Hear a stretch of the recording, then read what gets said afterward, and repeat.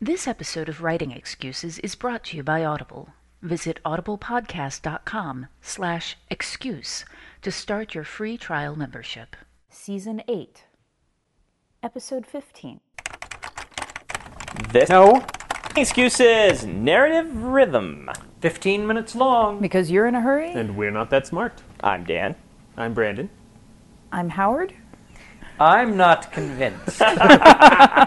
Also, I have to confess, I don't actually know what we're talking about. So We are talking about the way you shake up your narrative at various points in order to help your rhythm or slow the book down or potentially make the reader stop and ask questions or make them continue on through it very quickly at speed.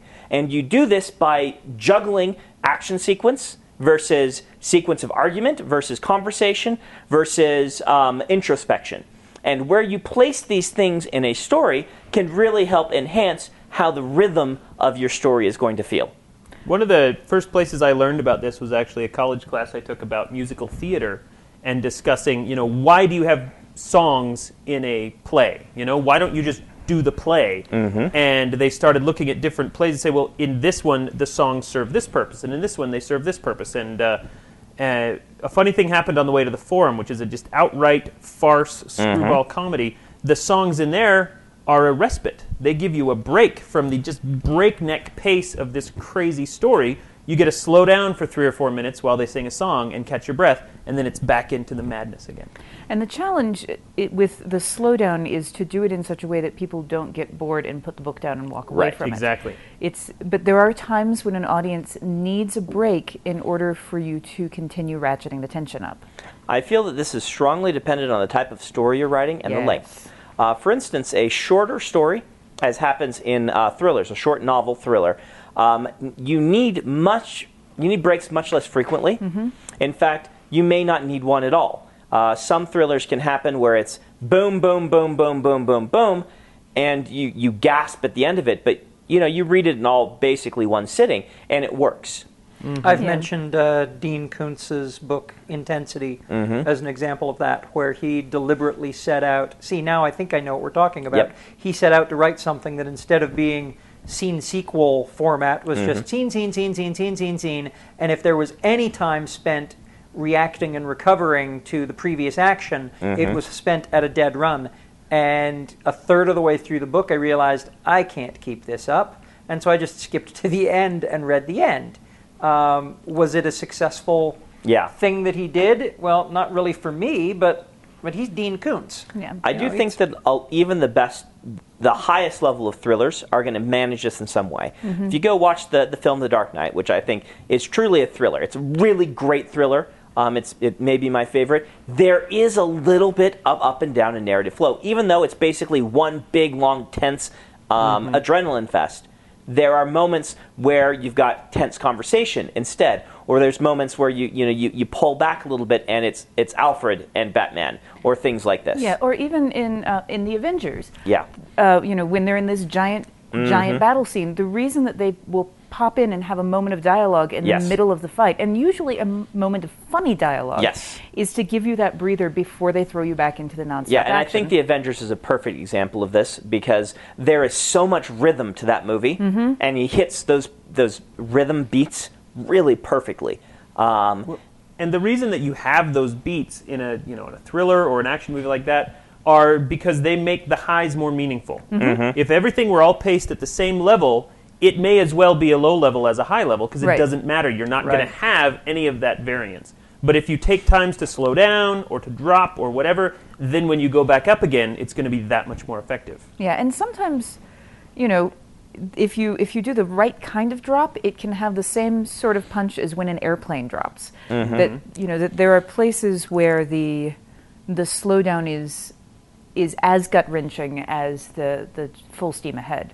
Now, let's say we've been talking a lot about thrillers and the narrative flow of boom, boom, boom, boom, boom. I actually don't write these as often. I'm writing epic fantasy a lot of the time. And certainly I'll have different pacing methods in different books. Alloy of Law is very different from Way of Kings. But if I look at Way of Kings, one of my philosophies in narrative rhythm is that I want to have big chunks of story that come to a narrative end within the story. And I think I've said before on the podcast that many would consider this a bad idea. You always want to keep them pulled into the next and hooked. I don't do that. I say, beginning, middle, and end, we have ended this plot structure. It's okay to take a breather right here, and then we're going to start another one because it's a 400,000-word book. Nintendo recognized this when they released the Wii, which is why every 20 minutes it would throw a little thing up that says, hey, why don't you put down the controller and go for a walk and get some... I'm not kidding. It was really really funny. There's a website, and I forget the name of the website, that basically tells you when it is okay to get up and go to the bathroom at a particular movie. It will tell you, wait for this and such a scene, and then it is safe to go to the bathroom because nothing important is going to happen. And the reason I bring this up is that you absolutely, positively never want to put that in your book. You can have a chapter break where it is okay to put the book down and come back to it, but you don't want to write a scene that is okay for the reader to miss. Right. And actually, I was, with the chapter breaks, one of the sneaky tricks that you can do to give people the rest that they need without causing them to put the book down is make sure that the rest portion is in the front or middle of a chapter. Do not put it as the last thing of your chapter, because people typically will say, I'm just going to read to the end of this chapter, and then they'll put it down. And see, here is where I disagree from the conventional wisdom. You were right. But I go ahead and say you can put the book down now. Well, you're writing... I'm writing books that big. Now, if you don't want people to put the book down, this is what you do. Exactly what Mary's talking about. In fact, in Alloy of Law, I tried to do this. Or in Steelheart, where I'm writing a shorter book, 90,000 words, where I feel, I really want you just to keep on going. I try to end as many chapters as possible with one of these. Now we're going to do this. Now let's go do this. Or the kind of cliffhanger-y sort of chapter end. Yes. Yes. I looked at Dan and it looked like he was going to say something. Well, I was just thinking of a joke that I saw online the other day that someone said, when you're writing a thriller, always end every chapter by saying, but that would turn out to be a very bad decision, as they were about to find out, just like Dan Brown did. Which isn't exactly how Dan Brown did it, but that's how he ends every single one of his chapters, is with something that just hooks you straight through to read it. And so even as you read it and go, this is so dumb, you can't stop because right. And he is a master of narrative rhythm, frankly. I've said before that I feel that some of those are dirty tricks, but you sometimes want to use dirty tricks. Yeah. They work. They pull you in. It's the sort of thing where it's... now, we've talked about this before. Let me reiterate this concept. My personal philosophy on it is, Dan Brown will do this. This is the difference between the dirty trick and the non-dirty trick, and sometimes you just have to use the dirty trick. The dirty trick is they open the door and then chapter ending. The non-dirty trick, and this is kind of the higher level, I feel, if you can do it, have them open the door, and the thing they find behind the door changes your understanding as a reader of what's going on in such a dramatic way you have to keep reading. Yes. If what's behind the door is so fascinating you can't stop reading, then you've done a good job. Yeah. But if what's behind the door is super boring and you would have stopped reading if the chapter had ended there, then you've just pulled a dirty trick. And a lot of the thriller writers will do that. They open the door and it was Larry who'd come to give them the test results of this, and then you do the boring scene at the beginning to get them to the end where you're going to hook them again to the next one. It's basically the book equivalent of a cat scare in a movie, where something jumps out and terrifies you, but it's only the cat. Wow, It's been a long time since I've read one of those books. I must have gotten good at dodging them. Yeah. I remember reading some of those in decades past, but... Yeah, basically whatever the cliffhanger is, whatever that hook is, it has to, the payoff has to be worth it. Yeah. And this is again the problem that people had with Lost, is they felt that, there's a light under there. You open it up and it's just another question. There's nothing fascinating under there. There is something more to get an answer for. Yeah. What's in the suitcase? Oh, an airplane. Ooh, it'll be meaningful eventually. And this is, sometimes they did a very good job with this. Sometimes they did a poorer job just to keep you watching the next one. What's so special about Hero Bread's soft, fluffy, and delicious breads, buns, and tortillas? Hero Bread serves up 0 to 1 grams of net carbs, 5 to 11 grams of protein, and high fiber in every delicious serving. Made with natural ingredients, Hero Bread supports gut health, promotes weight management, and helps maintain blood sugar. Hero also drops other limited edition ultra-low net carb goodies like rich flaky croissants and buttery brioche slider rolls. Head to hero.co to shop today. Everybody in your crew identifies as either Big Mac Burger, McNuggets, or McCrispy Sandwich. But you're the Filet-O-Fish Sandwich all day. That crispy fish, that savory tartar sauce, that melty cheese, that pillowy bun. Yeah, you get it. Every time. And if you love the Filet-O-Fish, right now you can catch 2 of the classics you love for just $6. Limited time only. Price and participation may vary. Cannot be combined with any other offer. Single item at regular price. Ba-da-ba-ba-ba. Book of the week, Mr. Wells. Our book of the week this week, we realized as we were going back through our archives that we had never, at least not that we've recorded, promoted Lloyd Alexander. He's one of the great masters of young adult and middle grade fantasy. He's one of the first fantasy book I read to myself after my dad read me The Hobbit and The Lord of the Rings was The Book of Three, which is the first of the Prydain Chronicles. And one of my favorite books of all time is actually Taran Wanderer, the 4th book in that series. But we want you to go out and read The Book of Three. It is middle grade. It's incredibly simple, but I recently reread them to my kids and loved them every bit as much as I did when I was a kid. So head over to Audible, audiblepodcast.com/excuse. Start yourself a free 30-day trial membership and pick up Lloyd Alexander's The Book of Three for free. For free. Oh, dear. And then for the rest of that trial, I think everything you pick up from Audible is 30% off. What a so deal. you can get the whole series. You could get the whole series at a steep, 30% off discount. That's steep for a highway. All right. Is really steep for a highway. One of the things that I found interesting when Mary was talking about her outlining was that the outline that she wrote for the story was had no indication of the chapter structure. That the chapter structure was what built pacing, and the outline was its own tool. I mean, outline suggests pacing, but it did not say, chapter 1, this happens, chapter 2, that happens. Right. She That paced comes it in the later. moment. Yeah. And that actually brings me to my next big question, which is, I'm sure there are listeners out there thinking, okay, that's well and good. How do I do this? I have no sense of this. This is just one of those things that's feeling very overwhelming to me right now as a writer. How? Do you have any advice for the writer who wants to learn narrative rhythm but doesn't have a sense for it? So there's this theory called rising action and falling action. Okay. Rising action are things that ramp up the tension, and falling action are things that are resting periods. And trying to put that into play depends on the type of story you're writing. Yep. But let's see.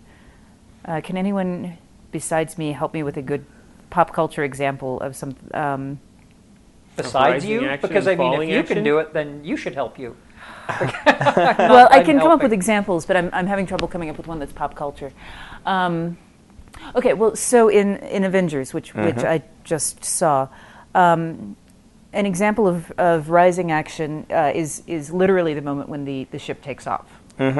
That's very, very literal rising action, and they have been ramping up the tension all along. Yes. And then we have a moment of falling action, which is the meeting.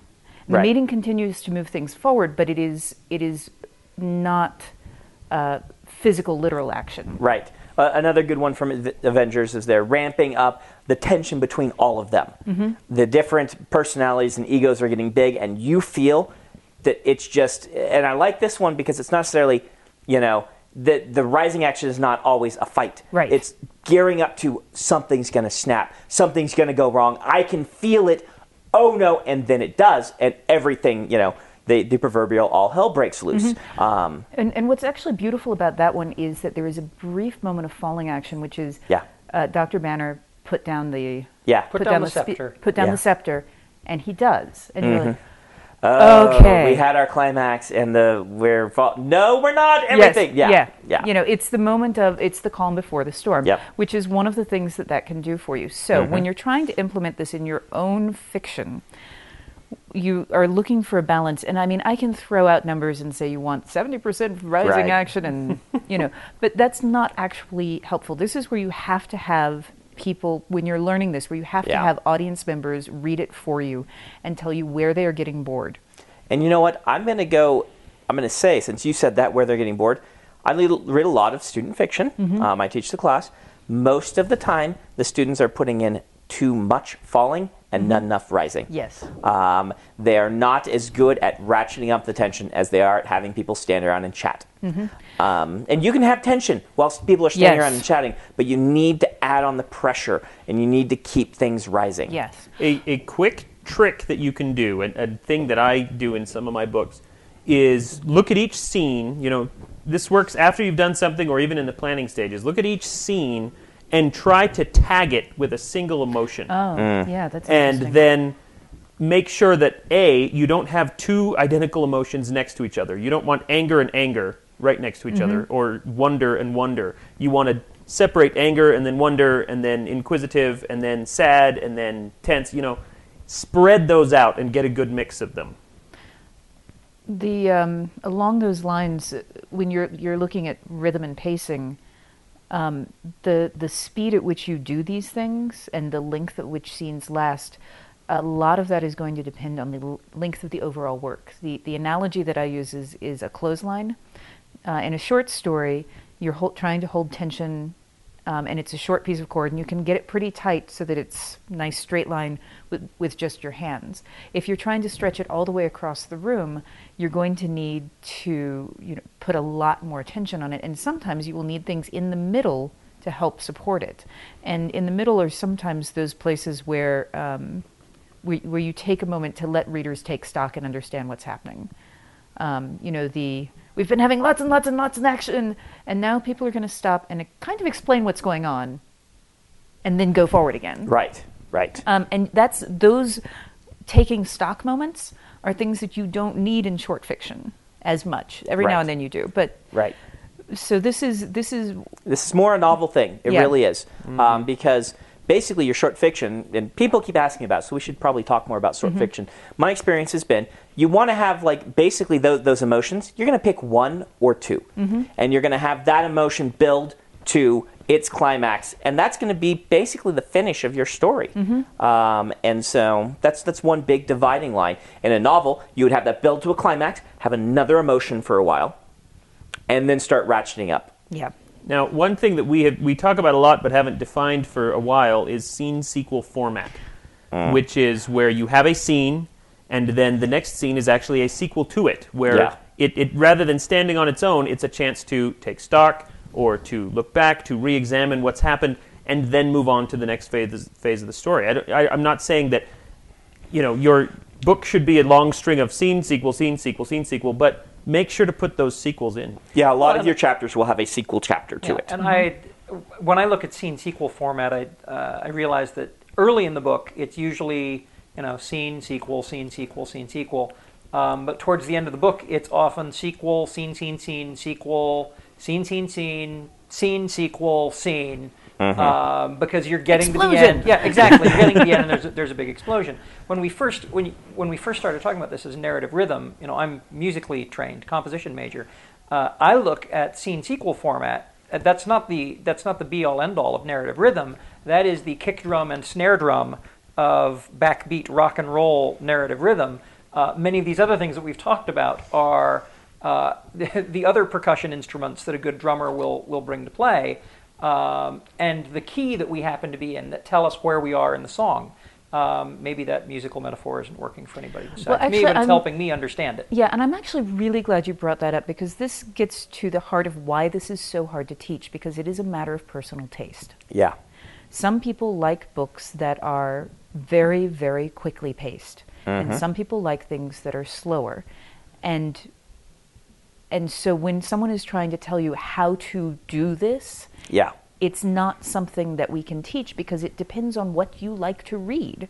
And there are sequences in some of my books where I ratchet for 70,000 words before we have... That's an entire book for me. Yeah, and that's an entire book in a lot of genres. It's an entire book in some of my other series. But this is, we're building this, we're building this, we're building this, we're building this, we're building this, we're building this.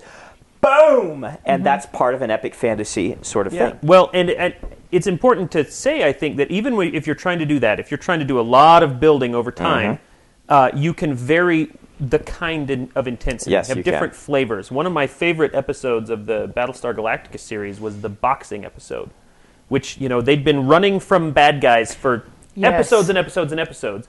And then they had an episode that was just a boxing match between all the characters, and it was a little tournament, and it was not slow. It was an incredibly tense episode, but it was all very internal character relationship tension rather than we're being hunted by monsters tension. All right, let's go ahead and do our book of the week. You mean writing prompt? Writing prompt. Twice in a row. I think it might be time for us to take a talk about falling action. So, writing prompt. So for your writing prompt, what I want you to do is take a classic fairy tale and write it once so that it's all rising action, and once where you insert 2 pieces of falling action. Okay. That's very clinical. That is very clinical. It's okay. Good practice for you, fair listener. This has been Writing Excuses, and if you write that, someday it might be our book of the week. That's what I meant. You're out of excuses. So am I. Go right.